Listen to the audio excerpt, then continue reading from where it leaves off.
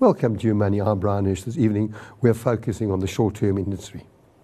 6 weeks ago, the Ombudsman for the Short-Term Insurance released the 2017 annual report, in which acts of nature featured prominently. 13% of all complaints submitted concerned such claims. For many who don't know how Deanne's office actually does, the amount of formal complaints finalised stood at 9,962 and recovered more than 87 million for consumers. And joining this evening is Deanne Wood, Ombudsman for Short-Term Insurance, and Craig Poger, Director of the Poger Group. Deanne, Craig, lovely to have you. Thanks for being here. Deanne, staggering numbers. Over 9,000 complaints sorted and 87 million recovered, which means if we didn't have your office insured with that amount of money, would not have had their claims paid. So just take us through how your office works. Well, our office deals with complaints. You have to be a insurance consumer, either wanting to take out a policy or holding a policy, to approach our office, and you submit a complaint, and our office will investigate and then attempt to resolve the complaint, either in favour of you or upholding the decision that the insurer made. And in terms of overturn, is that high or low? Would you like to see it go down? Would you like to see insurance companies be a little bit more proactive in sorting out claims? Because once you overturn it, is it binding on the insurance companies? Once we overturn the matter, if we make a final decision, then it is binding on the insurance company. Mostly we make recommendations, and the insurers abide by the recommendations that our office makes. Clay, bringing you in as our broker, our resident broker for all these years, are you finding insurance companies being more difficult with claims? Well, not necessarily more difficult with claims. I think just across the board, from underwriting to an appetite for the risk, and rightly so. The insurance companies have had to deal with a lot of claims, unfortunately, in the last 12 to 24 months with the fires in the Cape, obviously the storms locally. So this is all having a ripple effect now, and I think that the market will continue to be tougher. But very important, we're finding that it's now ever so more important to underwrite at inception as opposed to at claim stage. So for us, we need to partner the insurers to understand the risk, and of course make sure that the client understands the policy as well, which is great in identifying all the needs and wants of the consumer. Because, that's really a problem. Yeah. Consumers don't read their policies. Well, they're thick documents. You've got the first page, and then you've got to go in. And how many of them actually do read their policies? Well, unfortunately, not enough, because that is one of the key issues that we deal with. It's the fact that policyholders really don't understand what they're buying. And at the end of the day, it is a contract, and you're bound by the terms of that contract. And ultimately, that will dictate how it ends up for you. And I think a lot of policyholders don't realize that the time for negotiating or asking for things is before the contract is actually entered into. That's when you can negotiate with your insurer and say, this is what I want and this is what I don't want. But once you've signed on the dotted line, then you're bound by the contract. But if I can pick up on something that Craig said, which we're seeing a lot of, and that is, for our office, we are encouraging insurers to assess the risk at sales stage. But unfortunately, many insurers look to assess the risk at claim stage, and that also leads to many disgruntled, unhappy policyholders. And that's also up to the broker or the agent involved to ask the right questions. And I always say to people, make sure, however trivial it is, you give that information. So you make the point, rather underwrite at before, when you take out the policy, rather than afterwards. Craig? Well, that's the importance of a broker, Brian. Let the broker identify what needs to be asked, make sure that the questions are understood by the consumer. And of course, there's material questions that need to be answered. Do you have burglar bars on your opening windows? Have you had previous claims, be it material or non-material? That's why brokers today are key to a sound insurance contract between policyholder and the insurer. Dan, I was a little bit surprised in your report this year that 13% of the claims that you dealt with and you overturned were dealing with acts of nature. I would have thought that it wasn't that complicated at time of underwriting when you're talking about fire and storm and that type of thing. Well, I think that it was a particularly spectacular year from an acts of nature perspective in 2017. But I also think that insurers were aware of that. And we didn't see many claims from the Knysna fires, for example, because I think the industry did step up and they did pay out, and there weren't as many disgruntled complainants. And so we expected that. But what we do see a lot of, and it is quite a high percentage, are people who don't maintain their properties. Then the rains come, floods happen, and the insurer rejects the claim because the roof hasn't been properly maintained. And provided they're within their right to do so, there's little we can do to assist them.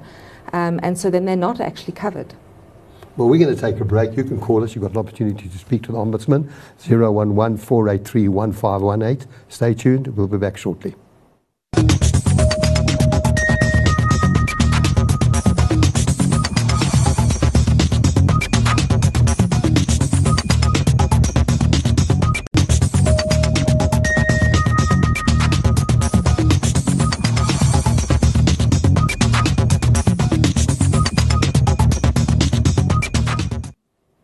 Welcome back to Money this evening. We're discussing short-term insurance.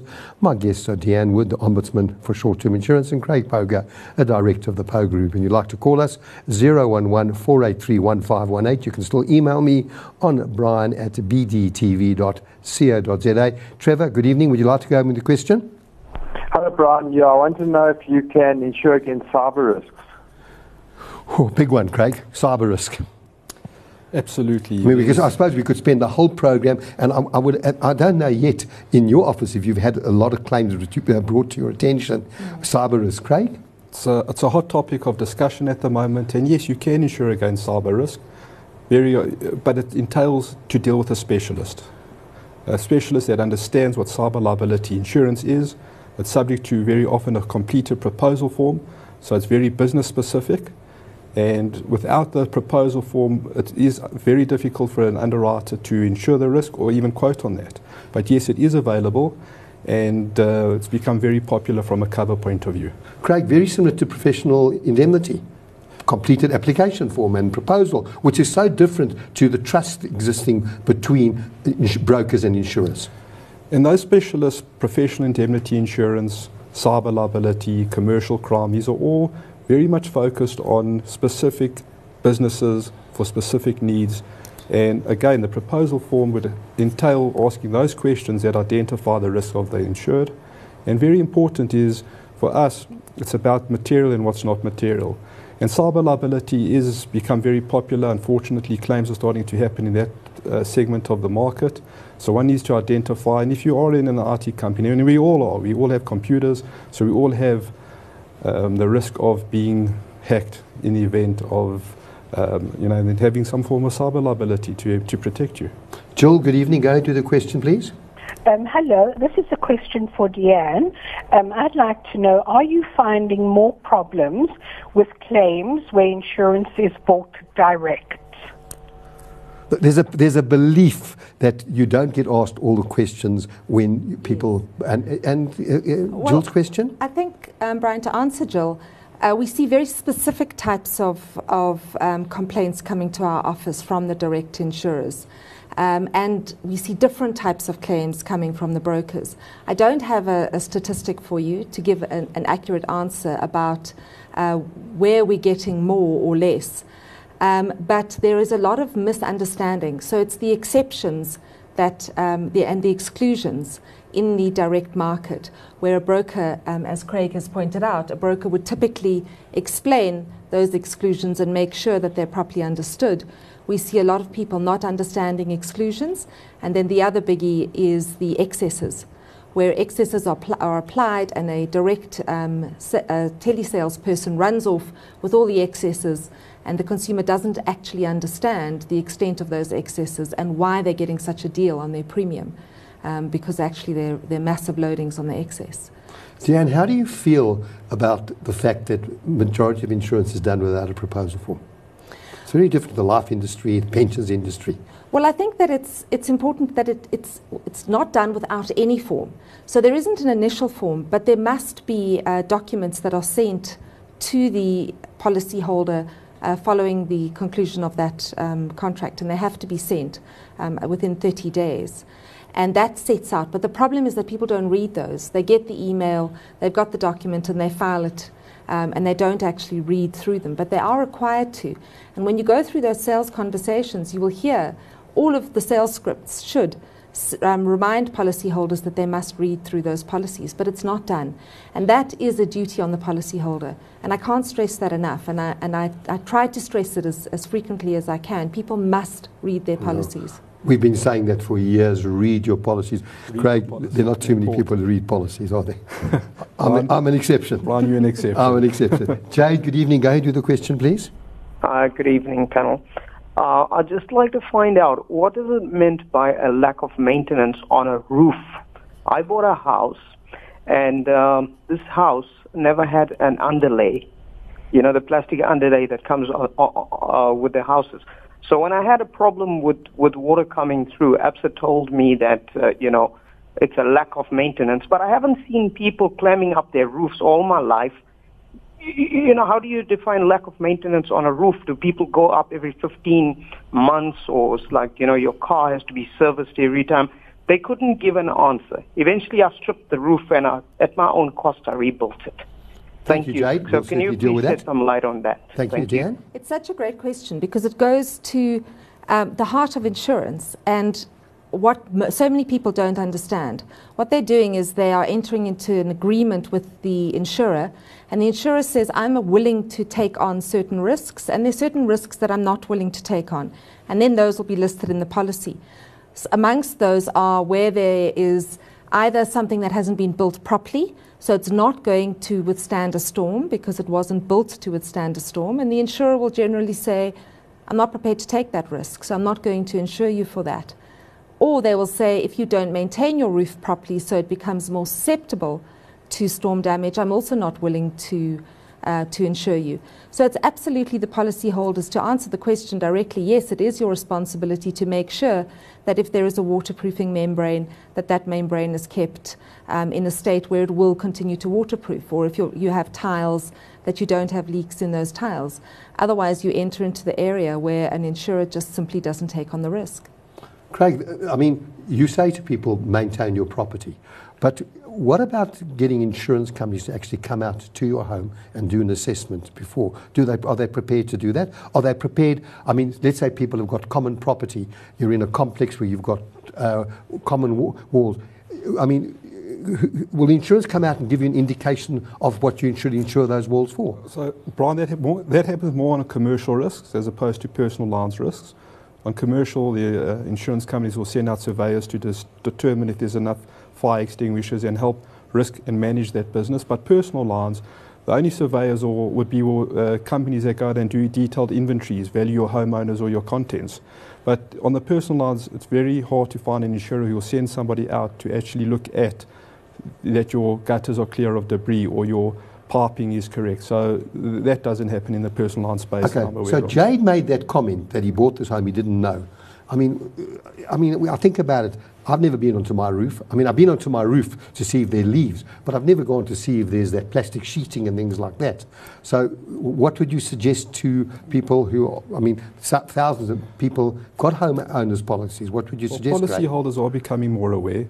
And by awareness, you obviously go and make, you go look at maintenance. You look at, for example, the basics, gutters that are clear of debris.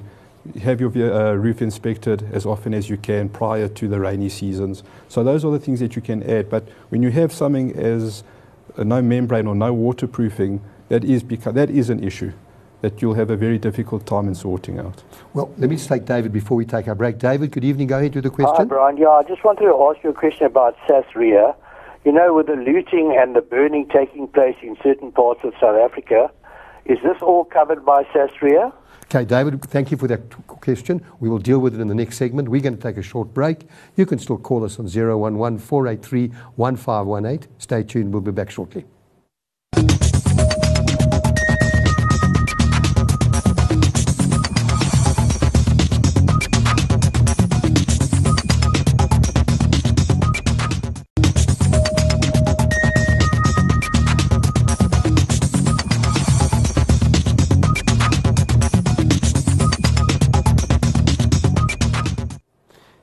Welcome back, and if you just joined us this evening, we're talking about short-term insurance. My guests are Deanne Wood, who's the Ombudsman for short-term insurance, and we've got Craig Poger from the Poger Group. Craig, before we went off air, David asked a question about SASRIA, and I always remembered SASRIA from the earlier days of insurance being very much around political risk. And are we still accepting that the claims under political risk? Firstly, it's very important cover to have. It's offered on a commercial policy as well as a personal lines policy. It covers you for political riot and strike, and it's independent of your insurance company. So it's not always automatic. As the policyholder, under certain sections of the policy, one would have to request it. For example, loss of profits under the commercial side of your policy. And on the personal line space, obviously motor vehicle attracts it automatically, and other sections of the policy being homeowners, householders insurance. And yes, that does cover you for political riot and strike insurance, and as I mentioned to you earlier, it is independent of your insurance company. Craig, so are you saying that policyholders who are unaware that their policy actually excludes political cover or political rights, whatever the case may be, have to request it? Or is it something you as a broker would say automatically include under a house? Is it under the house owners, householders, or risk? Which house section? Owners and householders and motor. Motor specifically is usually automatic. Very often, for example, on a commercial product, falls under the fire section of the building, the fire section of that policy, as well as buildings combined. But loss of profits, also known as business interruption, that's a cover that one has to request in addition to the automatic covers that SASRIA offer. Dan, I see a lot of your claims dealt with motor. Yes. And I also mentioned motor accidents repudiated result of drunken driving. Yes, still a lot of drunken driving repudiations. Now, is that where they tested people at the scene, or is that afterwards an assumption that someone has been drinking under the influence? I think a lot of people are under the misapprehension that you have to be tested in order to have your claim rejected. But many of the policies will say either exceeding the legal limit, and that infers testing, so that's blood or breathalyzer, or under the influence of alcohol, and that's where most people fall short. And what the insurer will show is that because of the way the person was driving, where they'd been, how much alcohol they'd consumed beforehand, they were on a balance of probabilities under the influence of alcohol. And they will reject the claim on that basis. That's amazing. On the evidence of probability. On the evidence of probability, because we're in civil law, so not criminal law, so you don't have to show it, you just have to show that the probabilities are such that given how much this person consumed, and insurers will get investigators to go out and find out where you were, get a restaurant to produce the slip, a waiter who'll remember how much you had to drink, how much they saw you drink, and they will produce this evidence and reject it. We see a lot of rejections on that basis. Have you ever had many of those rejections? Well, we unfortunately... Where they actually go to a restaurant to have a look at your bill? See, no, not to those specifics, but insurers today have become tougher when it comes to claims. There's certain times of the day and certain limits on the policy. If you have a claim at a certain time and a certain value, the insurance companies will appoint an investigator. And we spoke about fairness. Yes. And people saying it's just not fair. Yes. But that's not what insurance is about. Well, I think that I'd be hesitant to say it's not about fairness, because of course there are certain areas where fairness from the regulatory environment has become very important. But the point that I was making is that you're buying a very specific product, and insurers take on a risk that they identify. And they're not just insuring you for everything and for anything. So there are certain things that they will exclude, and policyholders often feel that it's not fair. The insurer should pay me, I pay my premium, therefore I should be covered. But if the insurer has said, I'm not taking on that risk, then the insurer is not liable to pay you. Jan, what type of claims were brought to your attention where you actually felt that insurers were actually fair or correct in repudiating the claim? Or is it across the board? It's across the board. We see it's a general. There aren't, there's not a category. So we overturn cases of all varying types, and we uphold across the board on varying types. Short-term companies can they come to you, or is it only for the consumers? At this stage, our office, you can't approach our office because you have to encourage, or you're required when you reject as an insurer to tell your policyholder that they can come to our office, and then we have to receive a form from the actual policyholder. Now, it's a laborious form. It's not an easy form, and a lot of people really don't know how to complete such a form and bring it to your attention. And is it that important how they complete the form and how they put forward their case? No, they can phone us, and we have people who speak 9 languages in our office, and they will assist you in filling in the form.